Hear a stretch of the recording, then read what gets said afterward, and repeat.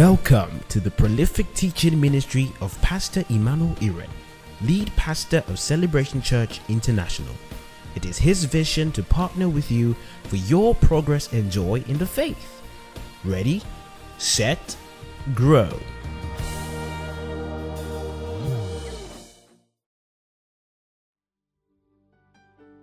Dear Jesus,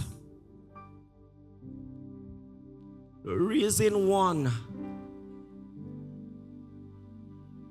You're not a fable. You're not a story in a playbook. We celebrate you, risen one. We're here on account of your name.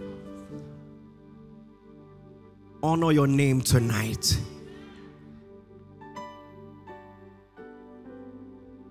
Reignite our passion as an army. Rekindle our sense of urgency. Show us where to run. Show us how high to jump. We are ready. Thank you, Father. In Jesus' mighty name we've prayed. Hallelujah. So tonight we're going to do a bit of Bible study, then we pray. And if you understand the theme of the month, you will understand why Bible study is important. Let me tell you this. God builds us by his word. And so Paul the apostle said, I commend you to God and the word of his grace that is able to build you and give you an inheritance amongst them that are sanctified. Our inheritance is in the word.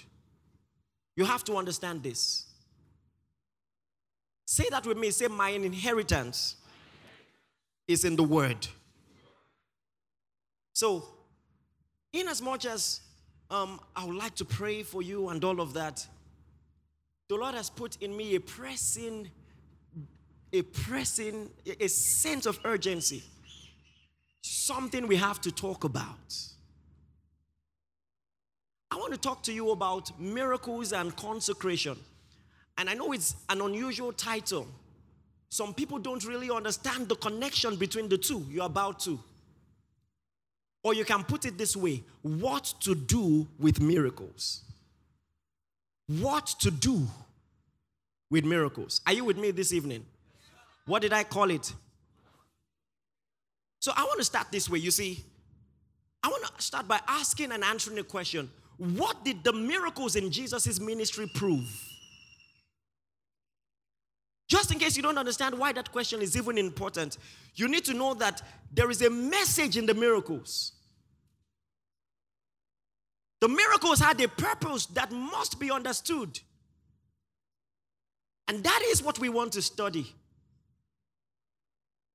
What did the miracles in Jesus' ministry prove? Number one, they proved that he was approved of God.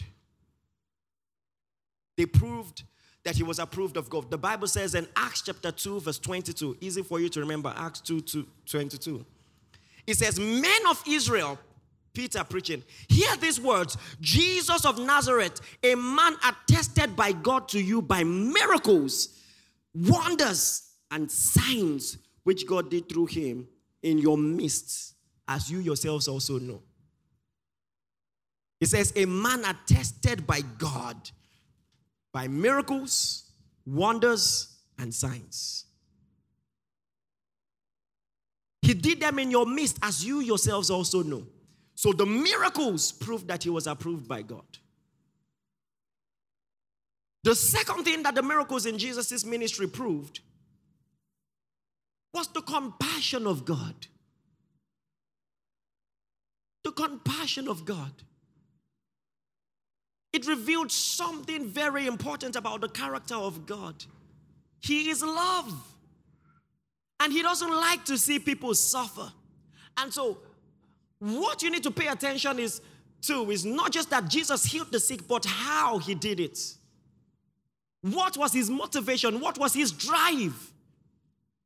And so the Bible tells us in many places, many instances, the Bible is replete with examples where we are told that Jesus was moved with compassion, that it was his compassion that moved him. to minister to the sick. In Mark chapter 1 verse 40, the Bible says, now a leper came to him, Mark 1:40, imploring him, kneeling down to him and saying to him, if you are willing, make me clean. And in verse 41, the Bible says, then Jesus, moved with compassion, stretched out his hand and touched him and said, I will, be thou cleansed. It was compassion that moved him. And if Jesus indeed is the image of the Father, then it proves the compassion of God. Praise the Lord. In Matthew chapter 14, verse 14, turn your Bibles. See what it says. It says, and when Jesus went out, he saw a great multitude. He saw a great multitude, and he was moved with compassion for them and healed their sick. He just saw a multitude of people, saw the sick amongst them, and was moved with compassion. The miracles of Jesus proved the compassion of God. But the third, not so important, and I dare say most important thing that the miracles of Jesus was to prove is this. It was a symbolic demonstration of spiritual restoration. Did you hear what I said? It was a symbolic demonstration of spiritual restoration. And you want to understand what I mean, maybe, but as I explain, that is going to become clearer to you. You see, many times in the Bible, poverty and sickness was used as a metaphor for spiritual inadequacy. Many times in the Bible. So the Bible tells us, for instance, in Luke chapter 4, verse 18, Jesus was quoting Isaiah 66, verse 1. And it says, the Spirit of the Lord is upon me because he has anointed me to preach the gospel to the poor. And every good Bible student knows that poor there was symbolic, was metaphoric. It was a metaphor for a spiritual condition. Otherwise, at face value, you'll be insinuating that Jesus' gospel is only for poor people. Are you getting what I'm saying? Which is not true. So, metaphor. The poor there was just a metaphor, spiritual condition. Blessed are the poor in spirit, not in money. Theirs is the kingdom of heaven. So, when he said, the Spirit of the Lord is upon me because he has anointed me to preach the gospel to the poor, he was referring metaphorically to a spiritual condition. He has sent me to heal. The same way poverty was a metaphor for a spiritual condition, healing here was a metaphor for a spiritual condition.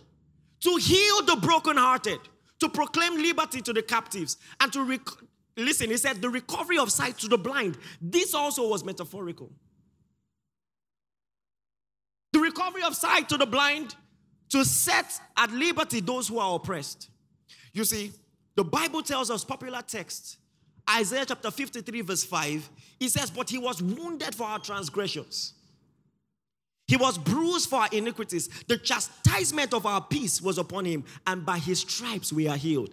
I know a lot of people have used this for physical healing, and well, that's not exactly out of order. I wish I had time to explain this to you and explain how it was actually quoted in the book of Matthew and the true context of it. But just looking at this, he was wounded for our what? Is that a spiritual condition or not? He was bruised for our what?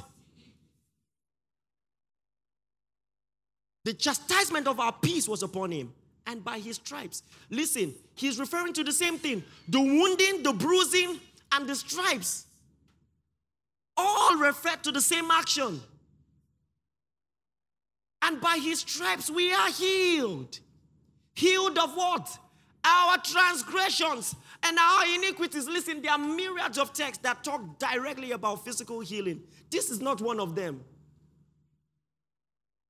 When you read from verse 1 to the end, it was about redemption, beginning to end. You can't mistake the context. But what is important is for you to realize, I could go on and on. There's so many examples that show you metaphorically sickness used to describe spiritual inadequacy.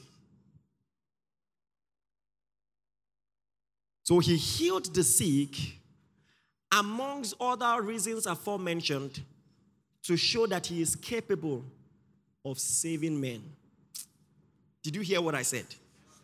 Apart from his compassion, apart from a demonstration of divine approval, Jesus healed the sick to show symbolically that he is capable of saving men. And the logic is simply this: a God who can save men should be able to heal. It is troublesome to believe that a God who cannot heal can save, because saving is more difficult. Do you know what it means to be saved? That no matter how many years men are dead, at the trump of God, the dead in Christ will rise. This is deeper than raising Lazarus. Lazarus was dead 4 days. Listen, it doesn't matter how many thousand years. At the trump of God, there will be a mass resurrection. And then we will live literally, not metaphorically, not symbolically, literally in a new body. Do you know the kind of power it will take to do that? Now, if you walk the face of the earth and you preach such a gospel, you have to show. You have to show. You promise people eternal life. You must heal a dick. It only follows. It is troublesome to believe that a God who cannot save, who cannot heal, will save. Because salvation is more difficult. And so there is something people need to pay more attention to. When you look at the healings in Jesus' ministry, there was a deeper intent that people did not see. A deeper intent. So now, you know the story. Jesus ruined the burial, you know. People were crying. All of a sudden, they started shouting shouts of joy because Lazarus had been raised from the dead. You know the story. But now, before he raises Lazarus, he preaches a sermon. And you need to pay attention to what he said.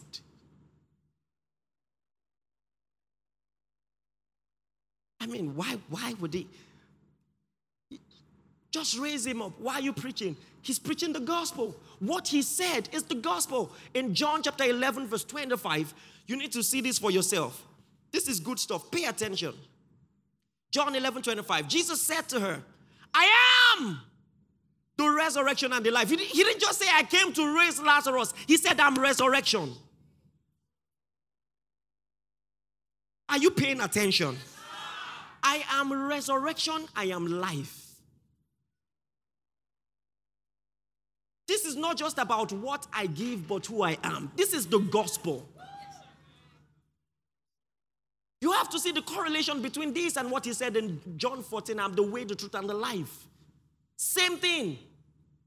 I am the resurrection and the life. He who believes in me, though he may die, he shall live.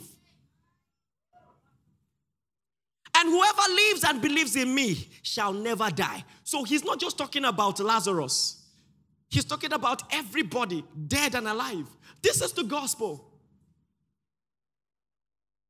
And he said, do you believe this? And she said, yes, Lord. I believe that you are the Christ, the Son of God, who is coming in the world. Listen, so what he was asking her to believe was not that he can raise Lazarus. That's not what he was asking her to believe. She believed the gospel. What she believed was the gospel. And so, Jesus raising Lazarus up was proof that at the end, he will raise all men. That's what he was proving. One more time. The title of the sermon is what? What to do with miracles. Because miracles have a purpose. They are pointing to something. They're like signposts. They're not an end in themselves. John chapter 9. This is particularly striking for many reasons. One simple reason is, listen, there are some miracles that Jesus did that made him stand out. Nobody had ever cast a demon out until Jesus. People had raised the dead. People had multiplied bread. Elisha did it. You say, oh, he turned water to wine. Moses turned water to blood. Water to blood is more difficult. Comparatively, listen, do you understand what I'm saying? Because scientifically, you can make wine. You can't make blood scientifically. If someone points at river and it turns to blood, aha. But then, Jesus cast out devils. Then Jesus opened blind eyes. Jesus was the first person to heal a blind person. So, dead people were raised, but no blind. Never in history before Jesus had it ever happened. Why did God reserve that miracle for Jesus? You're about to find out. Are you getting this? So now, you know the story. Jesus heals this guy who had been blind from birth. And then much later, out of jealousy, they had kicked him out of the guy who could now see from the synagogue. And verse 35 of John 9, the Bible says, Jesus heard that he had been cast out, and he found him. He said unto him, do you believe in the Son of God? And he answered and said, Who is he, Lord, that I may believe in him? And Jesus said unto him, you have both seen him. Do you see how powerful this is? Telling a man who was blind, you have seen him. Are you getting this? This is the sweeter part of the miracle. Not just that now you can see, but you can see Jesus.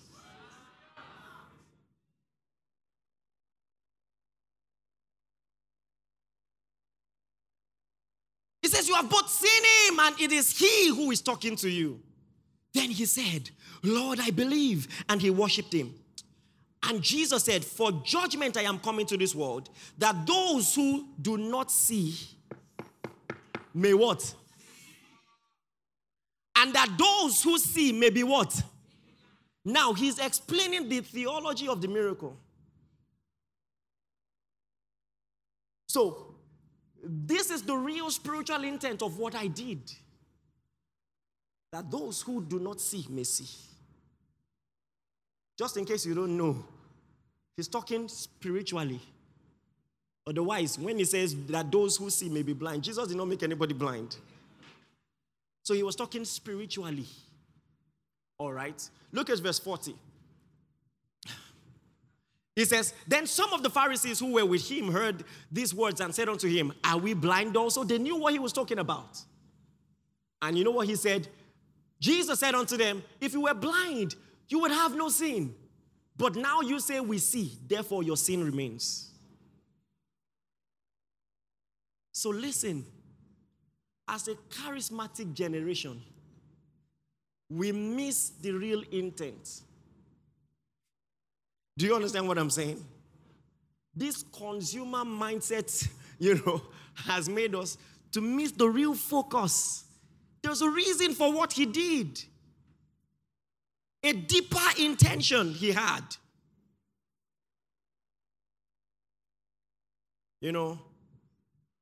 Just 2 weeks ago, thereabouts, I was with our Ibadan church. And as we were preparing for the program, 4 a.m. in the morning, I woke up Pastor K and Pastor T to pray with me. And as we were praying, the Lord said to me, he said, as a sign that the ears of this city is open to you, I will open a deaf ear. So I stopped them and I said, this is what the Lord just said. And then the opening night, if you followed the program, the opening night, I actually said it. I said, the Lord said that as a sign. So, as great as that miracle is, listen, I can't get over miracles. Big and small. In fact, there is no small miracle. Do you know what it means? A girl in her 20s, deaf from birth. How do you explain it medically? Someone touched me. Listen, that video I posted was the abridged version. She was down for a while, you know. The power hit her and she was rolling, and we waited. Picked her up, you know, she was still trying to get herself consciousness, and I started doing like this. And she all of a sudden she realizes, I'm hearing her. She starts. Hallelujah. Hallelujah. You know, and now that's great. But what touched me the most is the association between physically hearing and spiritually hearing. Very much like the Jesus of the Bible. What to do with miracles? Hallelujah. So the Bible says, Acts 1:8, these signs. Acts 1:8 says, you shall receive power. I know it's just stage fright. After that, the Holy Ghost is come on you. It's okay now. You shall receive power after that the Holy Ghost is come on you. And you shall be what? So it's for a reason. This is the design of charismatic ministry. For witnessing. And even though witnessing literally was for people who walked with Jesus in his early ministry, I've explained that to you before.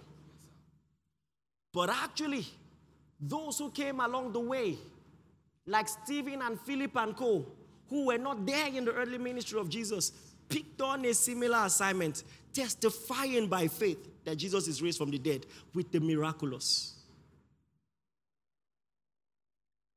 Hallelujah. So now you look at that and you wonder, 2,000 years after, how did we miss it?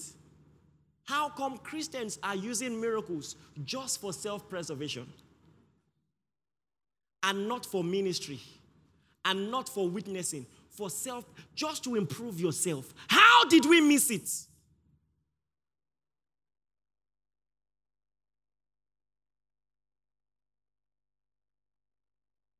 Because there is a purpose to it. And so when in Acts chapter 3, a guy who had been lame from his mother's womb is walking, and everybody is looking at Peter with fascination, he doesn't immediately share a tract saying, come to our church, we are starting a healing service. He said, why look ye on us? As if by our power or holiness we have done this. God has glorified his son, Jesus. He says, whom you slew. God has glorified his son, Jesus. In his name, through faith in his name, he has given this man perfect soundness in the presence of you all. So the miracles are to direct the attention of a generation to the message. And that's what we must do. Don't get carried away. Listen, the paradox in the early church is this. You see people who raised the dead and people who willingly died for the same gospel. So you now have to investigate and see it was never really about healing. It couldn't be about self-preservation. If it is about self-preservation, how come people who had no problem endured hardship and persecution willingly and were killed? So it's not fun and games. It's not just self-preservation. I love myself and God loves me, so everything has to be all right. It's deeper than that. God does love you. But listen, when God calls you, you have to realize there's a purpose bigger than you. More important than your self-gratification. You are not growing until you understand this.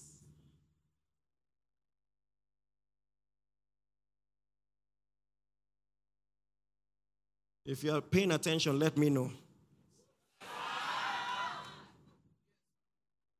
So now, this trend is as old as the Bible. Because when God walked the children of Israel through the Red Sea, What a great miracle it was. Do you know what it means to part a sea? Listen, parting a swimming pool is cool enough. If you see, if someone should divide a swimming pool, that's cool. I'm sure not all of us can swim here. And you part a swimming pool, that's cool. Then you part a sea. The Bible says that the walls, the sea to the left and to the right congealed. The first aquarium known to the world. It became a wall, a glass wall, and they were walking through.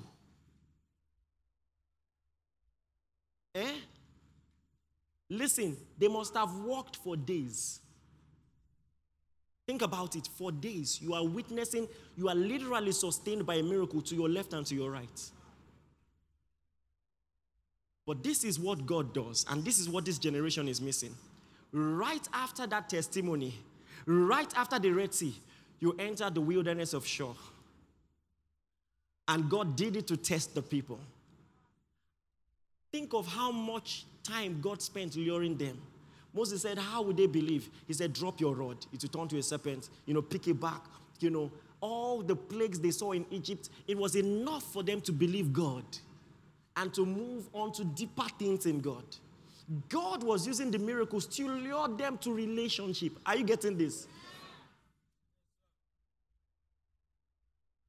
But many people in this age are like the children of Israel.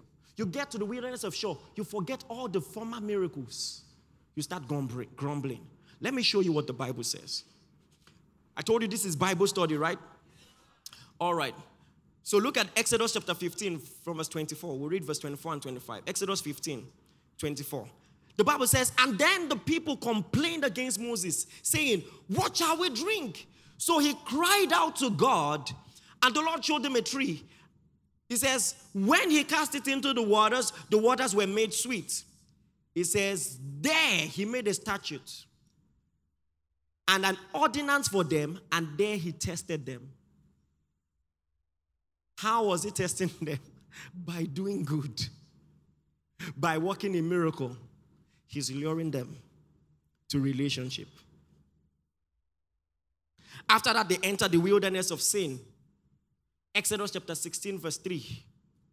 And the children of Israel said unto him, oh, that we would have died in the hand of the Lord in Egypt. Why bring us all this way here, Lord, if your goal was to kill us? You would have just killed us in Egypt. That's what they were saying to God.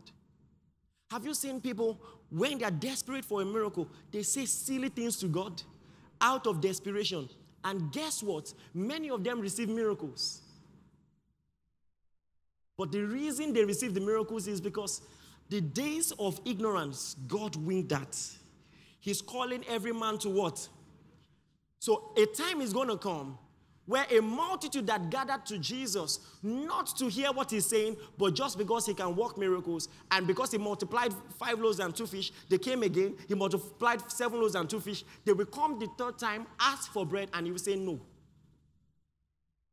Labor not for meat that perishes. I am the bread. Stop seeking the bread that I give, but the bread that I am. Are you getting this? So there has to be that shift. But when you are a baby, he's just throwing it at you. But he expects you to grow.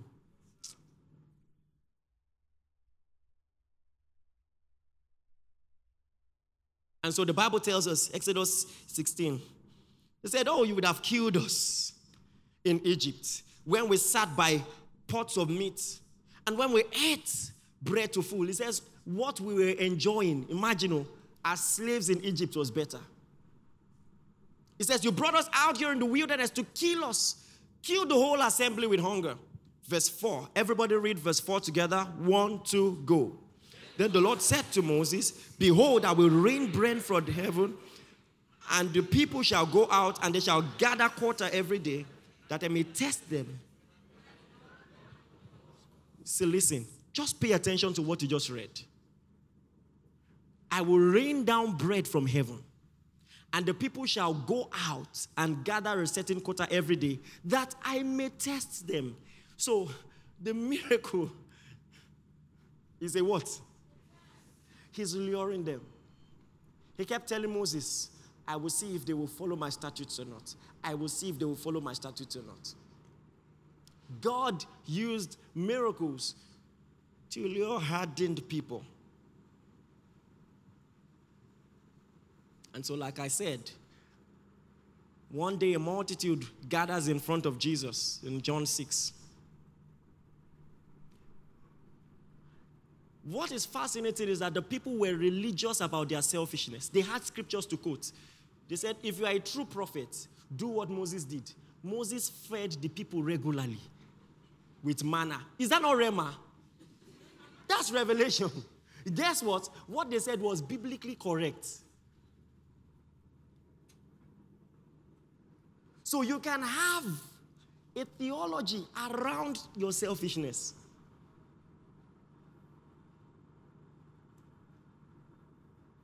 And then he looked at them and he said, except you eat my flesh. He was that gory for a reason.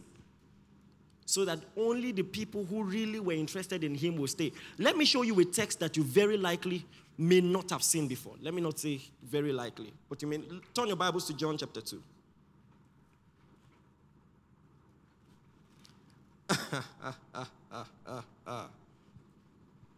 John chapter 2 from verse 23.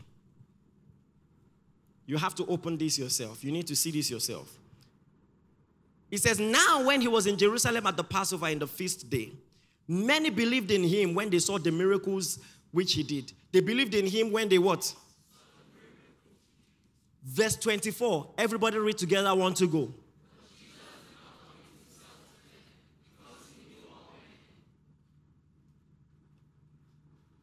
Have you seen this? Guess what? He kept healing, but there was no commitment.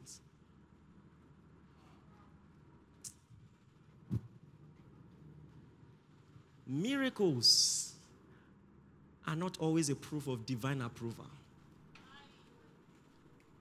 You can gather a crowd of immature bunches, of an immature bunch, and the whole city is hailing you.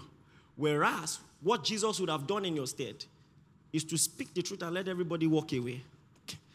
Listen, thousands of people left Jesus in one day. The church shrunk to 12. Do you know what that means? It means God is not fascinated by a crowd. If I had said this years ago, they would say because your church is not large.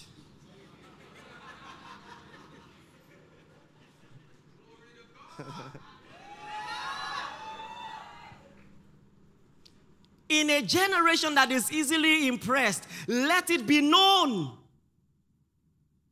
that it is not all types of crowds that impress God. I'm happy that you all came to church. But why? What did you come to hear? Because in our kingdom, the what is not as important as the why. God is testing your motives. Please, are you listening to me? I said the what is not as important as the what. As the what? So what exactly are you hearing? You pray every day, but what are you praying? Do you understand what I'm saying or not?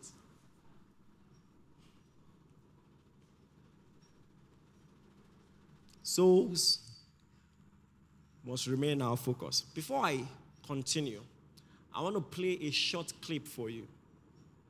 Media team, get ready and just signal me when you're ready. There's a video I want you to watch. Let me tell you, in case you don't already know, this is a special month of consecration. And this month, we must go back to the fundamentals, remind ourselves why we are children of God and what God really expects from us. Because whilst many people approach, I'm speaking figuratively, the throne room of God to bombard him with requests, when you get there, you will be bombarded with responsibilities. And with the voice of God asking, who will go for me? Are you getting this? Who will I send? This is, listen, one of the first few things God said to me when I started hearing him. I was in church. I can't even remember what the pastor was preaching. And he said this to me clearly, I'll never forget. He said, children are the responsibility of the kingdom, but sons are responsible for the kingdom. Meaning at some point you grow up and you take responsibility.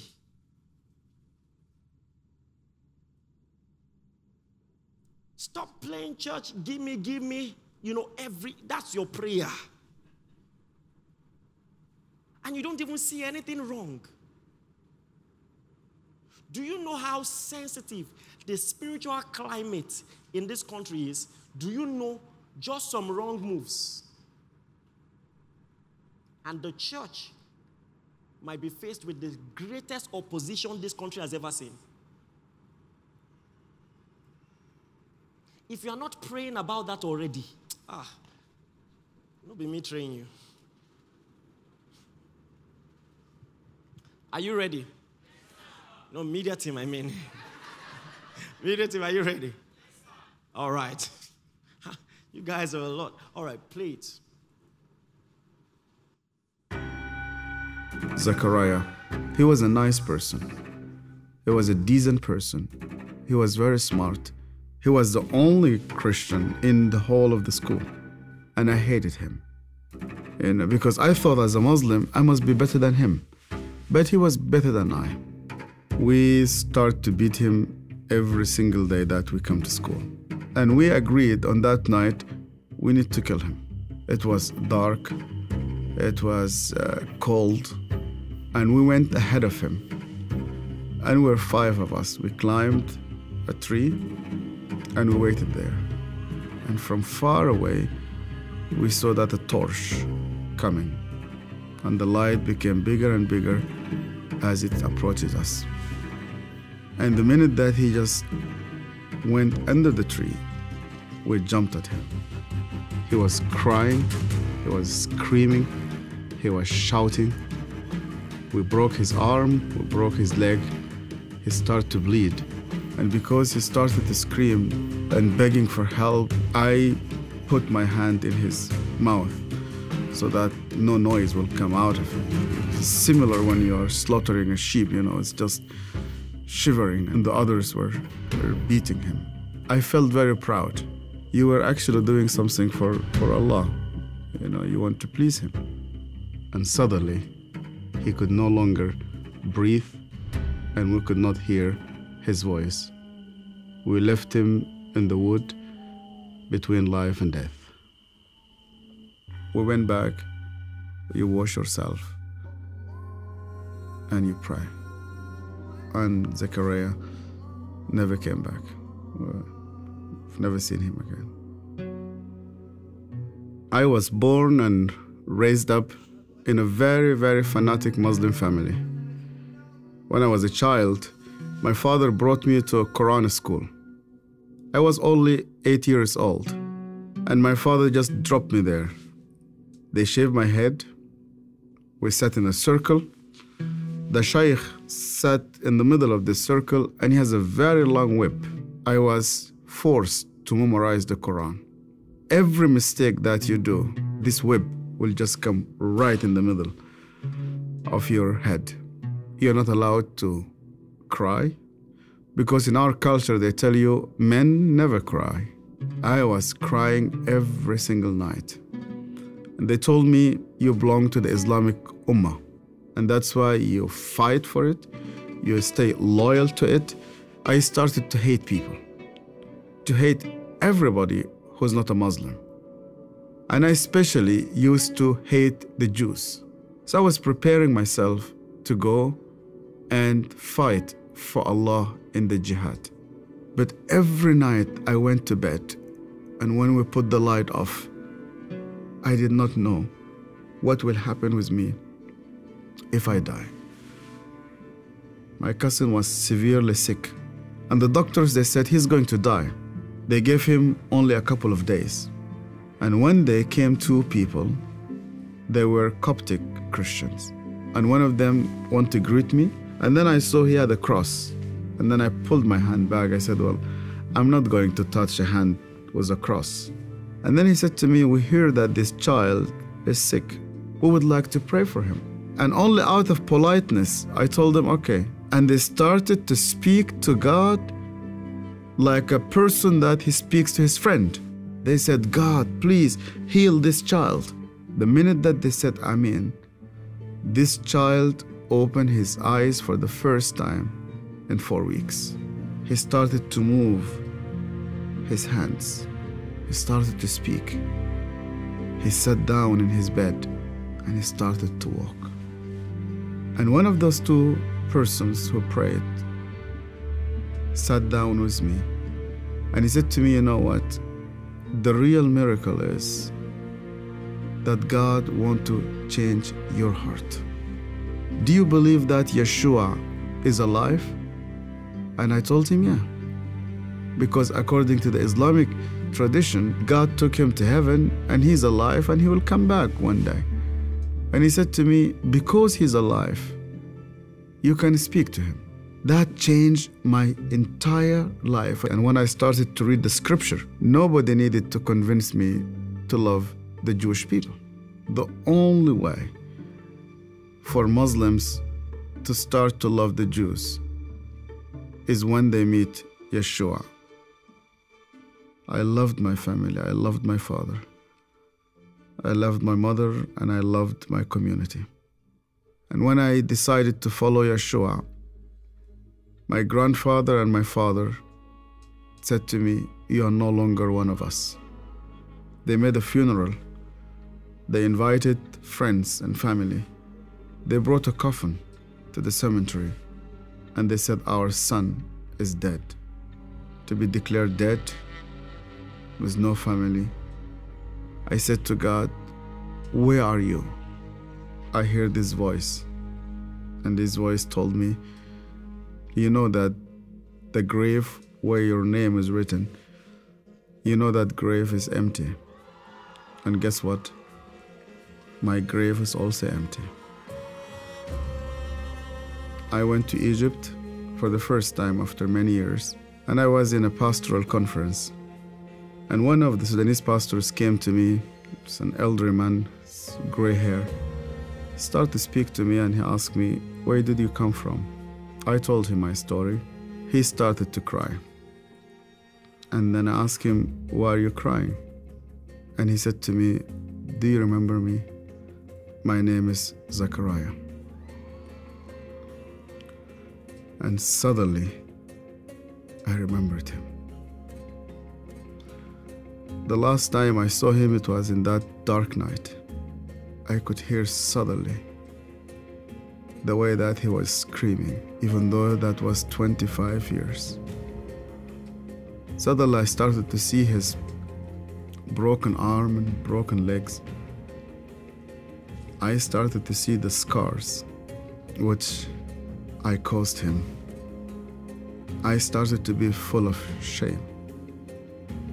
I was a bad person, yeah. I was terrible. So Zachariah looked me straight into the eye again and he said to me, Yasser, because you hated me so much, I was always praying for you. He opened his Bible, and the minute he opened his Bible, I saw that my name was written in the first page. I hated him. He prayed for me. On that day, God confronted me. He said to me, even before you start to think about me, I was thinking about you. To love those who hate you, you need someone whose name is Yeshua.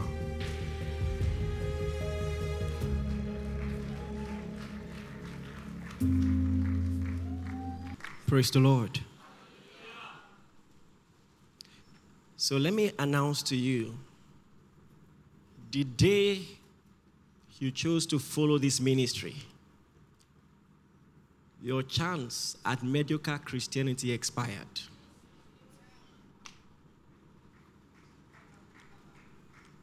God has a purpose for your life. And you need to understand, in the very declaration of the gospel is a call to ministry. He said, in the last day, the great day of the feast, John 7:37, Jesus stood and cried with a loud voice, if any man thirst, let him come to me and drink. He says, he that believes in me, he didn't say will be satisfied, even if there is a satisfaction in salvation. He says, out of his belly shall flow rivers of living water, meaning you will not just be satisfied, you become a dispenser. On your account, other needs around you will be met. And so, if you've been in church, but you don't have this growing sense of urgency and responsibility, you've heard the gospel wrong. Because the call is not just to drink till you are satisfied, but the prophecy is, my cup runs over. There is no other effective way to be a good Christian than to be in ministry. So with that, God was in Christ, reconciling the world unto himself, not imputing their trespasses unto them, and has given us the word, the message of reconciliation. Don't ever again say you don't know your purpose in life. He has given you a message. He says, now therefore, we are ambassadors for Christ. I'm happy that you're making money, but in all you're making and in all you're getting, make your life count for the gospel. Hallelujah. So as the Lord prepared me for this meeting, she gave me a pictorial representation. And he described Christians this way. He said there were 5 friends who were summoned to a king. The Lord told me this. This was the first time he had ever spoken to me in story format. 5 friends who were summoned to a king. And all of them had the opportunity to go in to see the king one after the other. And the first one came out, and he had been given a very special horse. The second one came out, and he had been given jewelries. The third one came out, and he had been given fancy clothes. The fourth one came out with his own gifts, and the fifth one came out with nothing. And his friends were laughing. Why did you come out with nothing? And he said, the king gave me his name. And so, everything the king had became his. He said the problem with many Christians is that they are knocking and approaching to ask for certain things when I've given them all things. So it turns out that you'll be more effective in demonstrating power. And listen, all the things that you seek, healing, they all answer to intimacy. If you will just be invested in your relationship with God instead of seeking things and asking every day, you will discover, listen, there are 2 categories of people in the body of Christ. There are people who are always fighting spiritual battles. And then there are people who go the Jesus route. When you just enter the synagogue, because of intimacy, demons are screaming.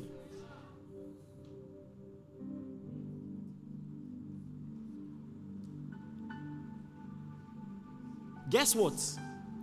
By design, in case no one has told you, by design, miracles are for evangelism.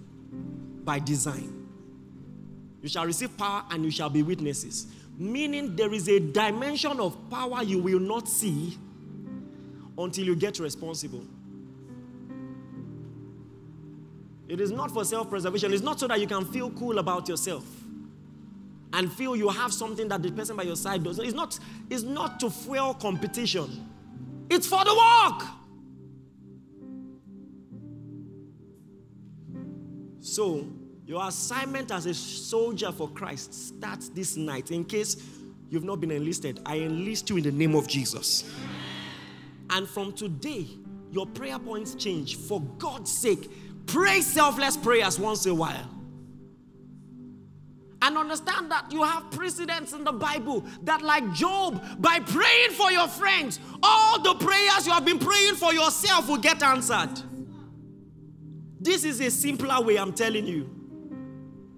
That when God asked Solomon, what do you want? And Solomon says, just give me wisdom to lead your people. God says, what? You didn't ask for the life of your enemies. You didn't ask for this. I will give you wealth like no man has ever seen. Did you hear that? All the things you are asking for are on the side of consecration. Hallelujah. You're going to pray a strange prayer. By supernatural intervention, let there be dramatic conversions.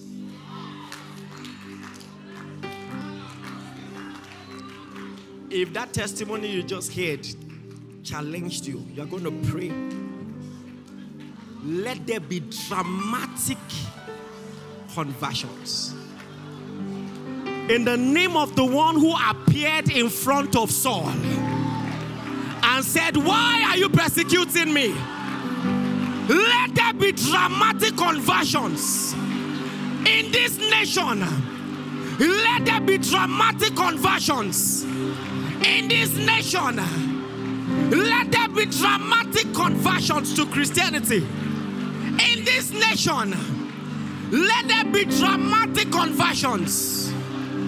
Visions of Jesus, visions of God in this nation. Dramatic conversions. Aratoka siketele parutia tele pahaya. Balarato sapataya. Abakato. Embendon sun dekato. Abarikuri kite livene notikes. Arizuza. Ipinatos. Arikiti vitikitigiatos. Embakatos. It's a hard thing to kick against the bricks. It's time for dramatic conversions.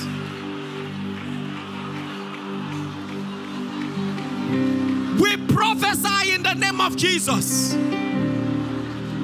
Dramatic conversions.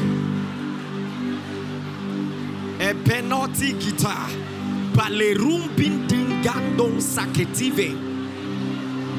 Bonsum pitaka toget. Bonsum bindingindung gandeng da says. Balengun sapata. Balengi tungin degetuga. Abandandonges. Balemendom bendegede. Randonges sape. Abatonges. Embende. Abale. Rumbata katoke. Ipitiki tukitia. Arasato. Ambale ruandelebe. Salamande repetekebo. Abale. Arasapatakaya. Zekenondi andele patale batua. Venemaya. In Jesus' mighty name we have prayed. Turn your Bibles. Revelation chapter 12 verse 11. Revelation chapter 12 verse 11. One of the things that God is going to do in this day is to raise bold evangelists. Listen, you respond to persecution by intensifying preaching. That's the biblical response. You shift gears. We do more for the gospel. Because it's a hard thing to kick against the pricks. He's developing soldiers.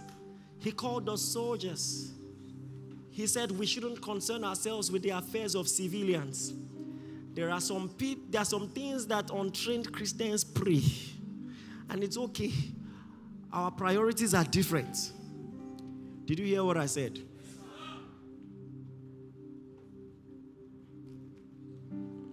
And when you align yourself this way, blessings will start pursuing you. I know what I'm saying. I know what I'm saying. This is a more excellent way. Bold evangelists. Let me tell you one secret. If you don't learn to preach, it will affect your flow in the miraculous. Because they go hand in hand. They go hand in hand. So if you don't have the boldness to witness Jesus, so it is when you sit by the well that you have word of knowledge about that woman and all the troubles she's having in her marriage. You don't have word of knowledge in your room, in your sitting room. Those gifts of the Spirit function in the field. They function best in the field. And that's why some people, they see maybe the man of God on stage demonstrating gifts of the Spirit, and they covet. They are wondering why it's not working. The difference is, I am doing ministry. You want it just to take your business to the next level. That's the problem.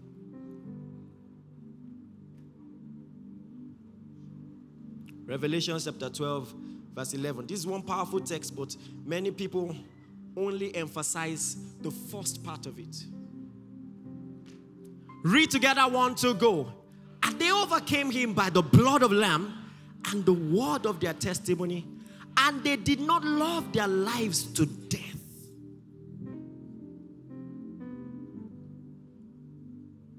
Hallelujah. Both go hand in hand. There is an approach to gospel preaching.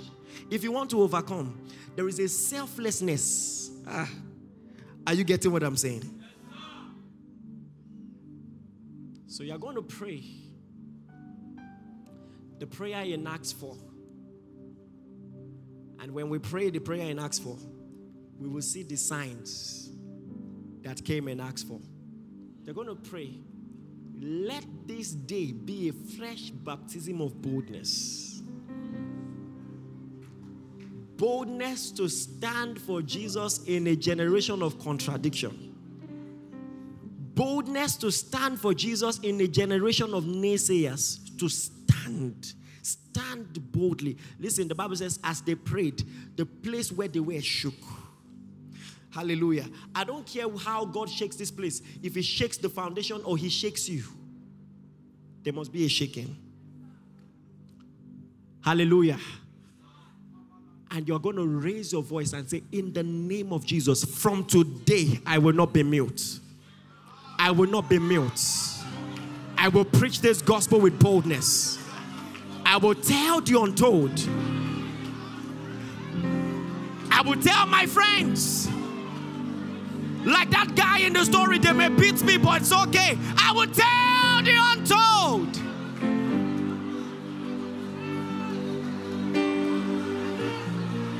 There is a fresh baptism of boldness.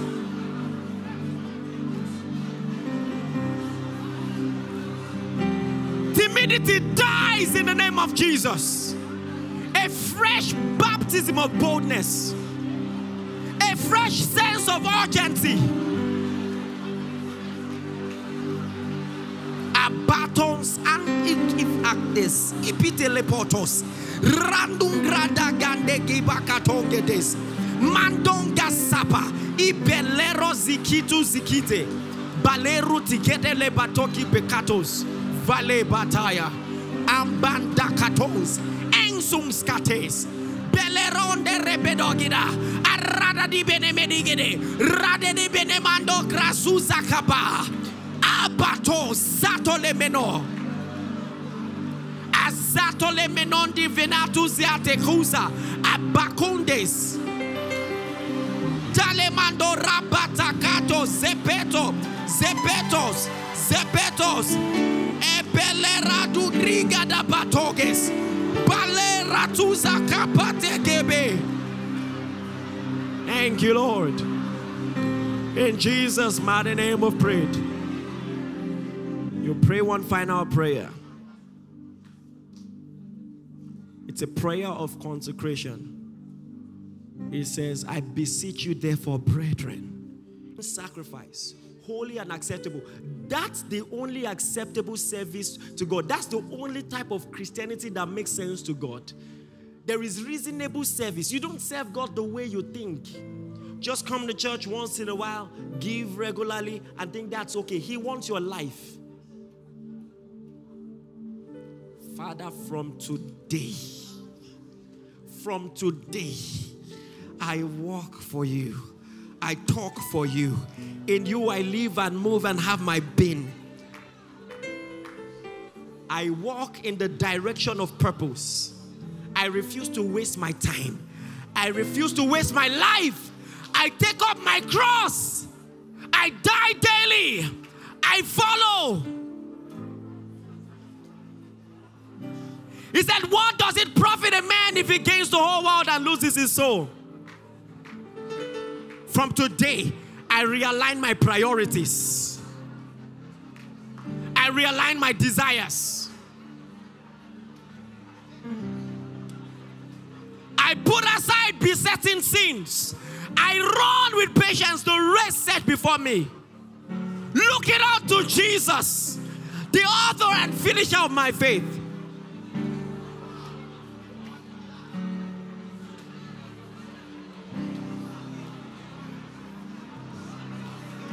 Thank you, Father. In Jesus' mighty name we've prayed. So listen, start practicing. Practice consecration. Practice it. You must have a prayer life this month. Starting this month, what time of the day do you pray? Yeah, I know you are led by the Spirit. Once in a while, you are just led. What time do you pray? What time do you study? How do you study? How much of study have you done this year? Stop playing church. Stop pretending. You are either studious or you are not. Hallelujah.